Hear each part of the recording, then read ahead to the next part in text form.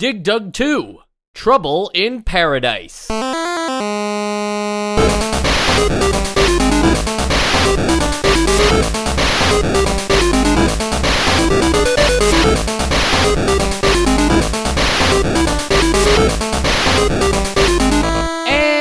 welcome to Nostalgia, a chronological exploration of every NES game released in North America. I'm Mike. And I'm Sean. Sean, it's just us today, which is fine. That's not Trouble in Paradise, right? Joe's still gonna come back. He's lost in paradise, and okay, I gotcha. Yeah, we'll get there. And speaking of Trouble in Paradise, Dig Dug 2 presents the idea that I don't know, like all islands are paradise because every map that you play on in this game is on an island, and that's where the trouble is happening. Oh man, wow! I did not put that together. Yeah, and I'm thinking these guys never visited Long Island because that's not paradise. Or 3 Mile Island. I don't even know what 3 Mile Island is. Oh, that was a place in Pennsylvania where we had a nuclear meltdown. Whoa. Yeah, you should read up on it. It's pretty fun. Also, we played Dig Dug 1 for the Nostalgia Bites podcast, which is like a Patreon-only thing. So we have like a weird thing where some of our listeners, the ones who are nice enough to give us money, they know a little more about like what we think of Dig Dug than the guys who are coming in cold here and just experiencing Dig Dug 2. 2 questions to follow up on that. One, is it weird that they wouldn't just port Dig Dug 1 over when we've gotten so many other arcade ports? And follow up on that, do you feel like the fan base who gets Dig Dug 2 is missing anything by not getting Dig Dug 1 first? I think we actually brought it up in the episode that we found it strange that Dig Dug wasn't released. I mean, because it was an early game, there aren't too many of those launch titles, and it could have just as easily been one. But I mean, compared to this game, there's enough of a difference where I would say if they'd never played Dig Dug, then they might be missing out by not hearing us talk about the first one. Yeah, that's a good point, because if you only played this one, or if you played the first one, I don't think you're expecting this, especially in 2022, where you've seen Dig Dug imagery. I've never seen this version of Dig Dug before, which is just it's funny, it's like only Dig Dug in name and inflation. Yeah, I was thinking about that, where like usually it takes several iterations or several versions of some kind of game or property for the name not to mean anything anymore. But it only took this franchise one. And I don't know what we're digging for anymore now. Like Dig Dug made sense when you were digging underground and getting rid of these monsters and clearing out the way for things.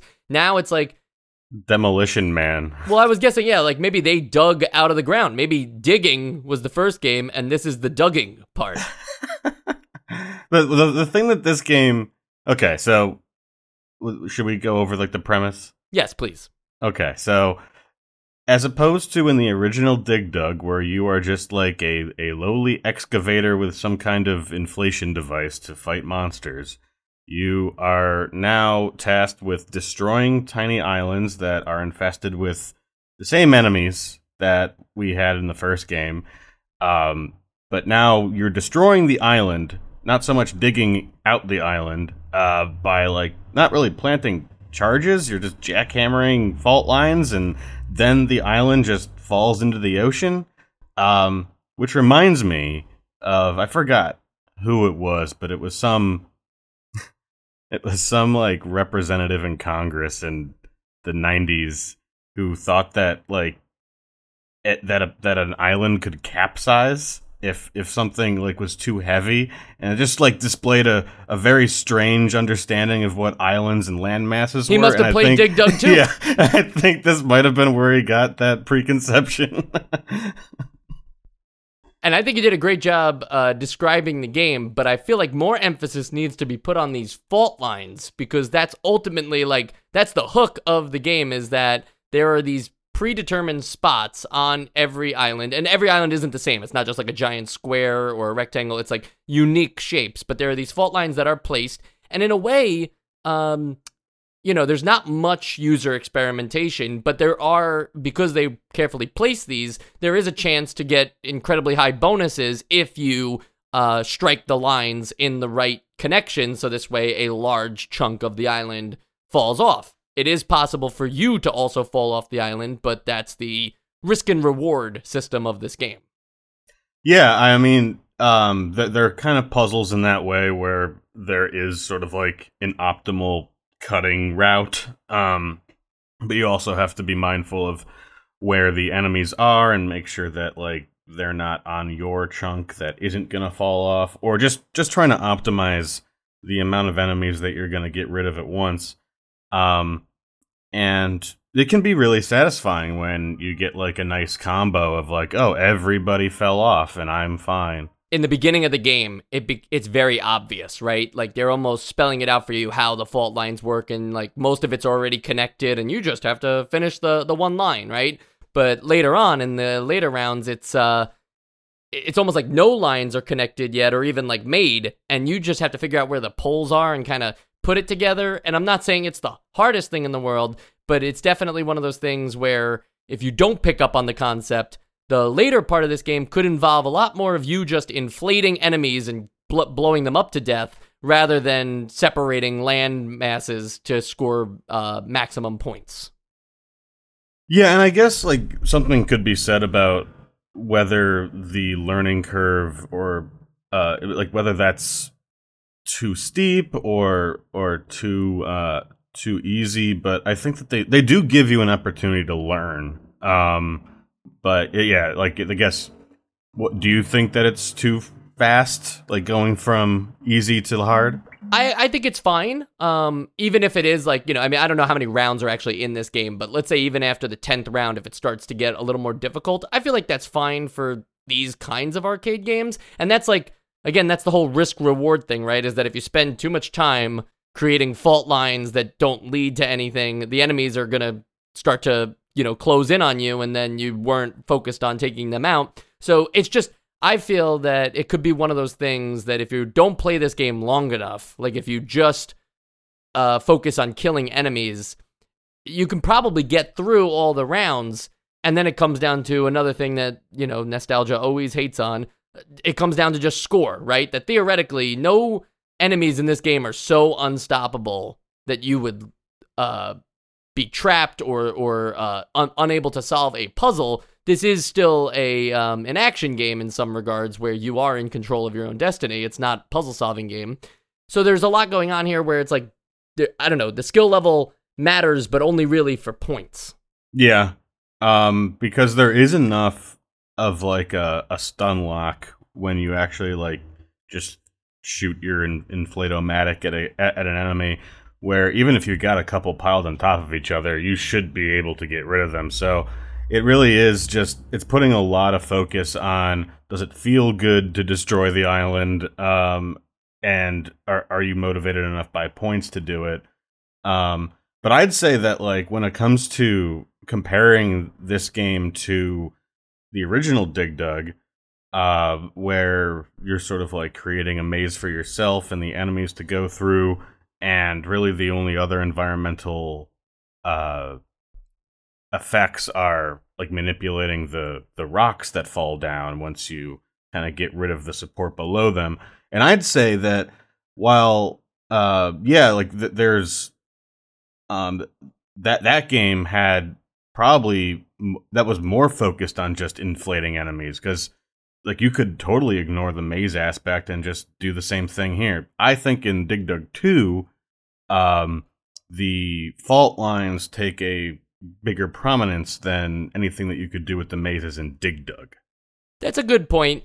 I'm with you for the most part. I think Dig Dug 2 definitely allows for more customization and options in general, in terms of, like you were saying, you mostly would focus on inflating the enemies in Dig Dug 1. And, if you got a rock to land on them, great, but that was probably more luck-based than this fault system. However, I don't know, Dig Dug felt Dig Dug 1 felt more claustrophobic, and that you could screw yourself over if you were focusing on inflating a particular enemy, especially with the way that the enemies can burrow without creating new escape paths for you, and they could pop out that way. In this game, because the land masses are pretty large, especially as the game opens up more and tries to become more difficult with removing the land masses, they give you more land. There's a lot to like remove yourself from and not get trapped by enemies. So I feel like it's just a trade-off thing where the underground aspect was maybe more claustrophobic but simpler, and now this rewards players who who try harder. You don't have to try, I guess, is the whole like argument I'm making here, is like you don't have to try to be good at this game because of that stun lock and the inflation and everything, but it's not going to be satisfying compared to the person who like tries to destroy the land masses and take care of multiple enemies at a time. I don't know. I would find the game very boring if I just inflated every enemy to death. Oh yeah. There's not enough to that to make it more than like a few minutes of enjoyment. And I guess that brings up a good question, Sean. Is there enough here to justify is this a full game? Or is this falling into the usual pitfall of an arcade game where it was better when you put 25 cents in and got what you got, and then you walked away from it? Yeah, I think it, like, in relation to what I just said, where if it was just the inflation, you'd get, like, a few minutes of enjoyment out of it. This, with the fault lines, I give it, like, a good 20 to 30 minutes of enjoyment. It's definitely not Super Mario. It definitely doesn't have the same staying power as a game that isn't obviously designed for the arcade first.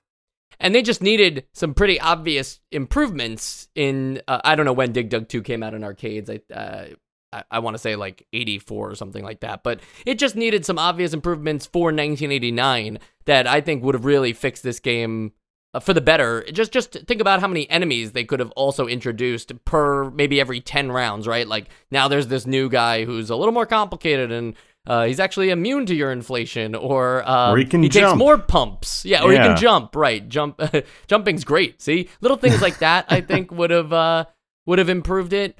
Maybe even something to break up the rounds, like a bonus thing, since they're so focused on the high score. I'm kind of surprised that those things aren't there, but we've seen them in a lot of other games. I think that's what this is missing, is that it's a very straightforward game that kind of perfectly balances. I think of it like a Kirby game, where it's like Kirby is easy enough that you can just float over all the enemies and you can just inflate all the enemies in Dig Dug.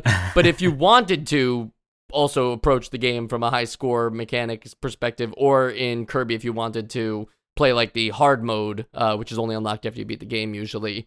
If you want to do that stuff, it's there and it's fun for skilled players who already like got their fix. I feel like Dig Dug 2 kind of needed that, not New Game Plus, but like after you complete all the rounds, a harder difficulty mode or something else. Like now do it without being able to inflate enemies or something. Or like it has charges or something. Because right. But when we were talking earlier about like a learning curve, at least about how the fault lines work and the arrangements, like that's really just if you're trying to play the game how it was designed. And like there really isn't too much of a learning curve because like you could just ignore them, like we were saying.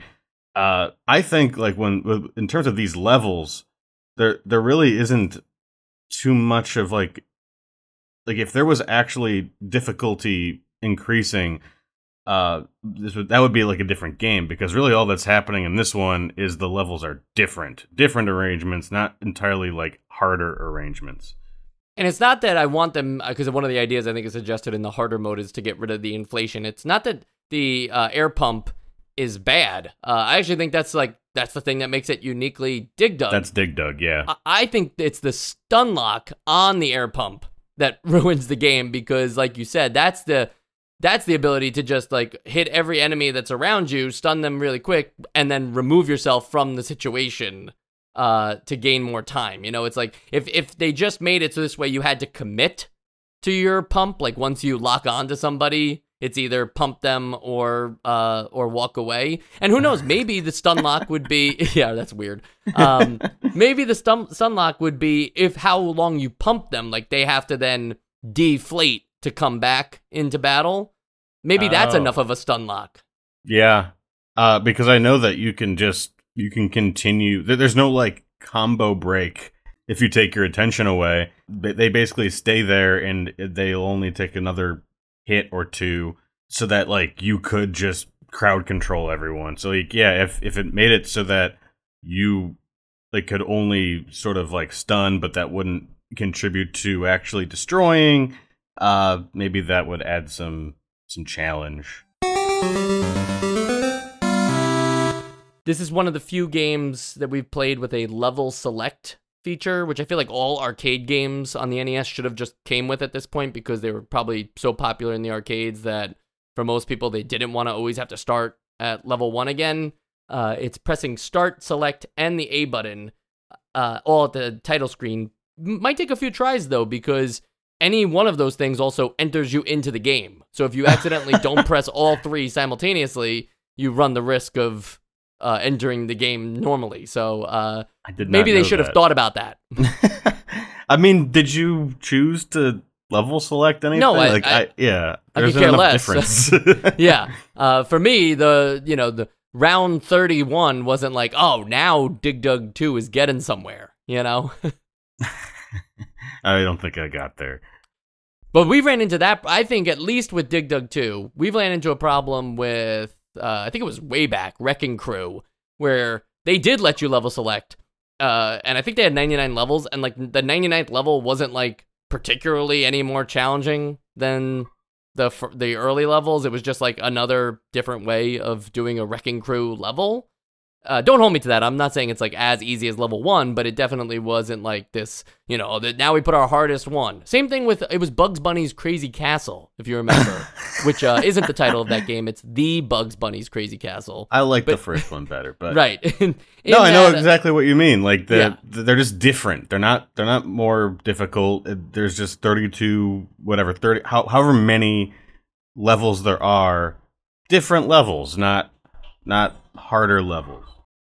Yeah, and I actually don't know how many there are, but I'm going to take a stab in the dark and say like 50. I don't feel like there were more than 50. On the sequels and spin-off side, it'd be interesting to note that there's probably a bunch of other Dig Dug games, and I think in the Bites episodes we were talking about the Mr. Driller series, which is kind of a spiritual sequel or whatever. But today I want to talk about Dig Dug Digging Strike for the Nintendo DS. Is that now he's a baseball player? See, I was hoping you would actually get it. But Digging Strike does imply baseball, maybe. No, you see, Digging Strike is finally, like, again, somebody at the company just had, like, they had an amazing idea where they were like, what if we take, and it's not exactly this, but follow it along. What if we took Dig Dug 2's top screen style and made that the top screen, and then the bottom screen is the Dig Dug 1 style gameplay. So using the DS dual screen, you are like on the island, right? Wait, it's like it's like two planes making a 3-dimensional game? Almost, except for your character isn't on both at the same time, obviously. You can be like up on the island taking care of enemies up there and then dig a hole and go down into the Dig Dug 1 style gameplay from the island. I feel like that is a pretty cool combination of the two games, and is much better of a Dig Dug thing than what we suggested this one might have been, where like this is the dugging part. Yeah. No, I like that. Did you play it? I did, because I have a hacked 3DS, so I can do that. And I wouldn't pay for this game, but I will say I think it made, I don't know, like it made it interesting, right, as like a concept and everything, and the guy who came up with the idea of combining two Dig Dug arcade games into the same thing, like it's like, why have we never seen the Donkey Kong and Donkey Kong Jr. gameplays mixed like that by Nintendo? It's a really neat idea. It's not an incredible game. It doesn't necessarily do anything more for me than Dig Dug 1 or 2 did on their own. It just makes it that now they're both happening at the same time. I you know, guess there's no consequence for what's happening on the top screen while you're in the bottom screen, and they interact only a little bit. Yeah, at least I would say that maybe that makes it that like sort of like going back and forth between the two modes of gameplay makes it so that you don't really get tired of one or the other too quickly, but that's still like a problem if 30 to 40 seconds of being on one screen might lead you to be bored of it. And then a reimagined version of Dig Dug 2 was released for computers titled Dig Dug Island, and it had online multiplayer. It was released in 2008 exclusively in Japan. You can find YouTube videos. However, because the servers are no longer active, it's just unplayable. This is not a game that you could even emulate today.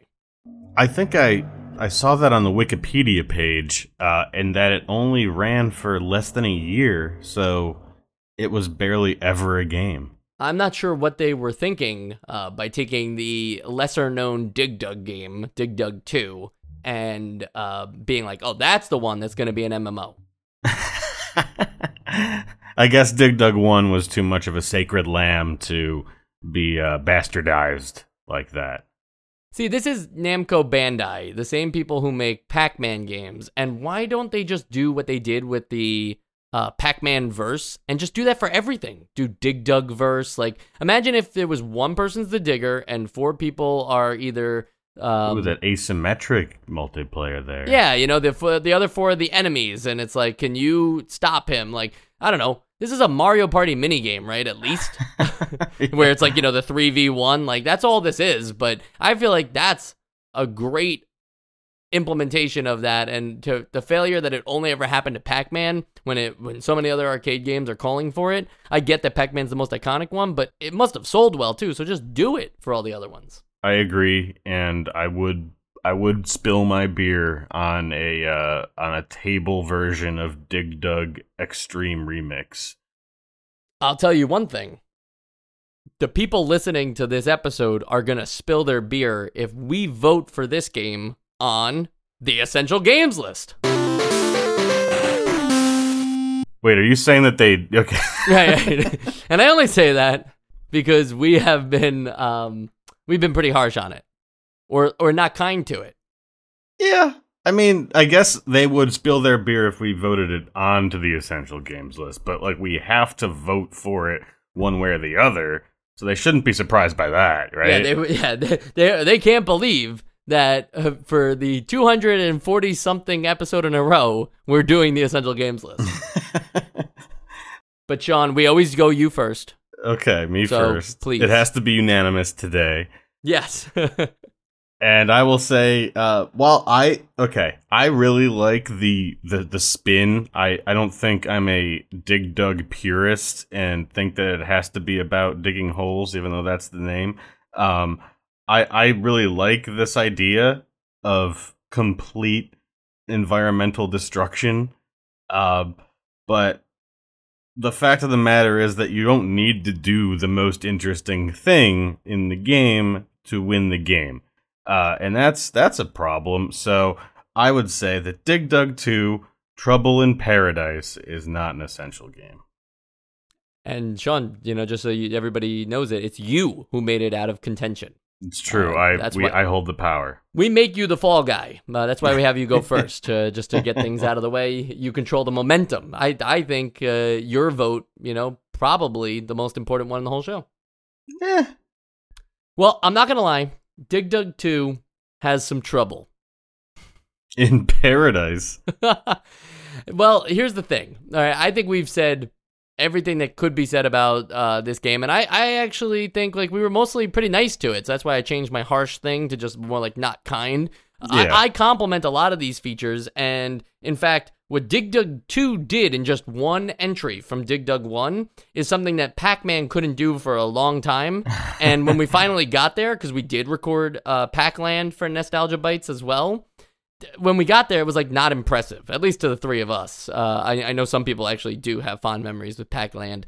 I'll just say, Dig Dug 2, a much better spin on a game without just being like, it's Dig Dug 1 with more levels. Like, honestly, that's what I was expecting, because I don't look at these games ahead of time. So I was very surprised, and it was a welcome surprise. But Sean, you hit the nail on the head. I'm not even going to try to say anything different.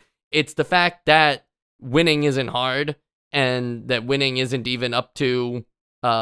it's more up to, like, user experimentation, and this is the kind of game that, like, I don't know, it's not particularly fun to make it hard for yourself. It's not that satisfying to watch fault lines destroy parts of islands, to have enemies fall in the water. Like, maybe if the animation was awesome for that, it would be, like, more exciting or something, or if you could somehow chain parts of the island. Like, if they just did a little combos, more... and there'd be, to like, make cool it exciting. combo animations, man. Exactly. I feel like otherwise, you know, the goal is to just complete all the enemies off the screen, and that's just not a very exciting thing in 1989 when we're having games do, like, narrative stories now and send you on quests. That's true. Yeah, but we need more dialogue in Dig Dug 3. I don't even know if we get a Dig Dug 3. Dig Dug Digging Strike might have been the next best thing. But there is that Mr. Driller got series. Romance. Oh yeah, okay. Well, hopefully that's got romanceable companions. Well, next week, Iron Sword, which is actually Wizards and Warriors 2. We'll be playing that, and yeah, I think that's an interesting. Wouldn't it be Wizards and Warriors 2 Iron Sword? But instead, Wizards and Warriors 2 is the subtitle. I feel like that's not the first time we've seen something like that. The in video games or in general? No. In video games, wasn't like Zelda 2 like? No, never mind. Zelda 2: The Adventure of Link. Yeah, I'm embarrassing myself right now. That's Never okay. mind. Actually, no, you're not embarrassing yourself, because the interesting thing about that one is that's the only one that, like, drops Link's name into the title, other than Link's crossbow training on the Nintendo Wii. The classic. Yeah, an absolute banger of a game. I don't know. I just think, like, that's a unique thing. Like, they've already got my attention, right? We've been talking about Wizards and Warriors 2 just as much as we've been talking about Dig Dug 2 now. Also funny that we're getting 2 sequels that both choose the Roman numeral 2.